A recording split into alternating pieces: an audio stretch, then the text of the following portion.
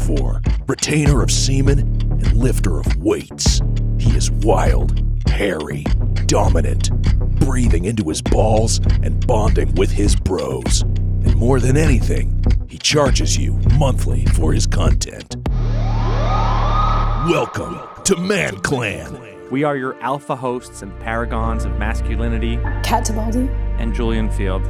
So, Kat, first of all, obviously you've replaced Annie, and you were among, millions of applicants. And I guess in the end, she did what good Catholics do, which is she named you based on your God-given right. So the royalty of Annie is passing on. And could you tell us a bit about your background and your work? This is actually not the first time I've applied for a job that Annie actually got. I'm a postdoctoral researcher in linguistic anthropology at the University of Luxembourg, where I look at gender, language, and the digital far right. I've also been on about 496 Tinder dates, so I'm somewhat of an expert in bad men. Well, yeah, glad to have you with me so we can treat our Sigma guest this week, David Farrier, with the lack of respect that two alphas like you and I, Kat, have summoned up for him.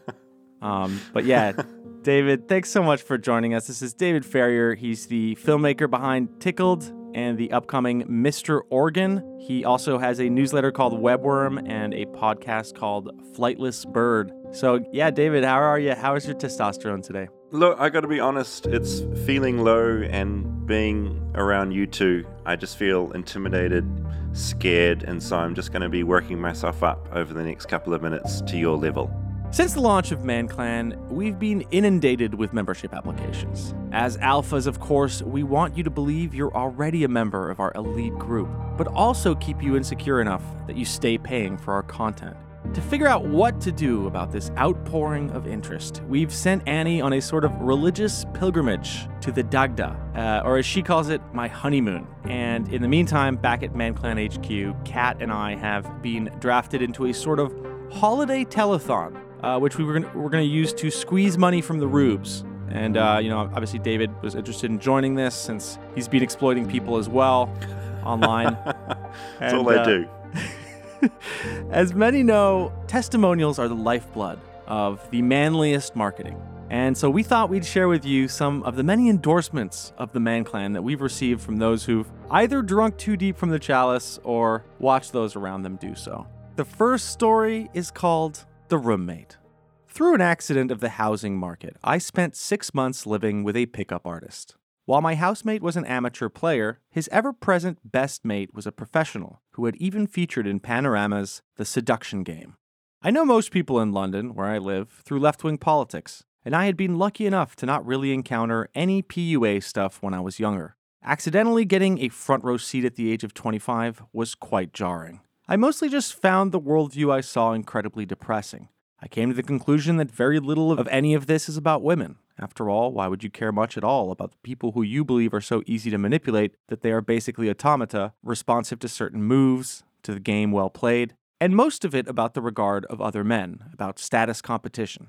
The PUAs were homophobic, but keen to go to gay clubs, as that was where straight women had their guard down, apparently. Very anti-lockdown and anti-mask. This was just as we were coming out of the pandemic, and keen to impress upon me that all my male friends were seeing prostitutes and lying about it, and that I should accept that all men were like this. I ended up reading quite a lot of PUA manuals to understand this compellingly bleak view of the world. I came to think that if you really live by this stuff, you basically need to view women as not being real people. And if that's what you think, all kinds of relationships, sincere friendships, good working dynamics, meaningful romance between men and women are basically impossible, and all situations are sexualized. It was not, unsurprisingly, a good living situation, and it broke down quite badly over ideological differences. Read committed sexism. Nonetheless, I became quite well versed in the texts, lingo, and intellectual journeys of the PUAs. Neil Strauss and Alex Jones were trying to write a book together in around 2018. In the UK, Ed West, author of How to Pull Women, reinvented himself as a trad and was deputy editor of the Catholic Herald. I really believe that a great many of today's worst idea sets around gender, including those aimed at women, come from precepts and ideas laid out by the PUA boom of the noughts. I also visited this obsession on those close to me, largely against their will. A few months ago, my boyfriend found himself backpedaling at a friend's house, having revealed a suspiciously extensive knowledge of the game. This is the downside, yeah. Quote, "I only know about this because of my PUA-obsessed girlfriend," was his defense, who is real. Yeah. Such a good end to that story. So perfect. You've been listening to a sample of ManClan, a 10-part series that is being published on QAA's premium podcast feed, which you can get access to for just $5 a month by going to patreon.com/QAnonAnonymous.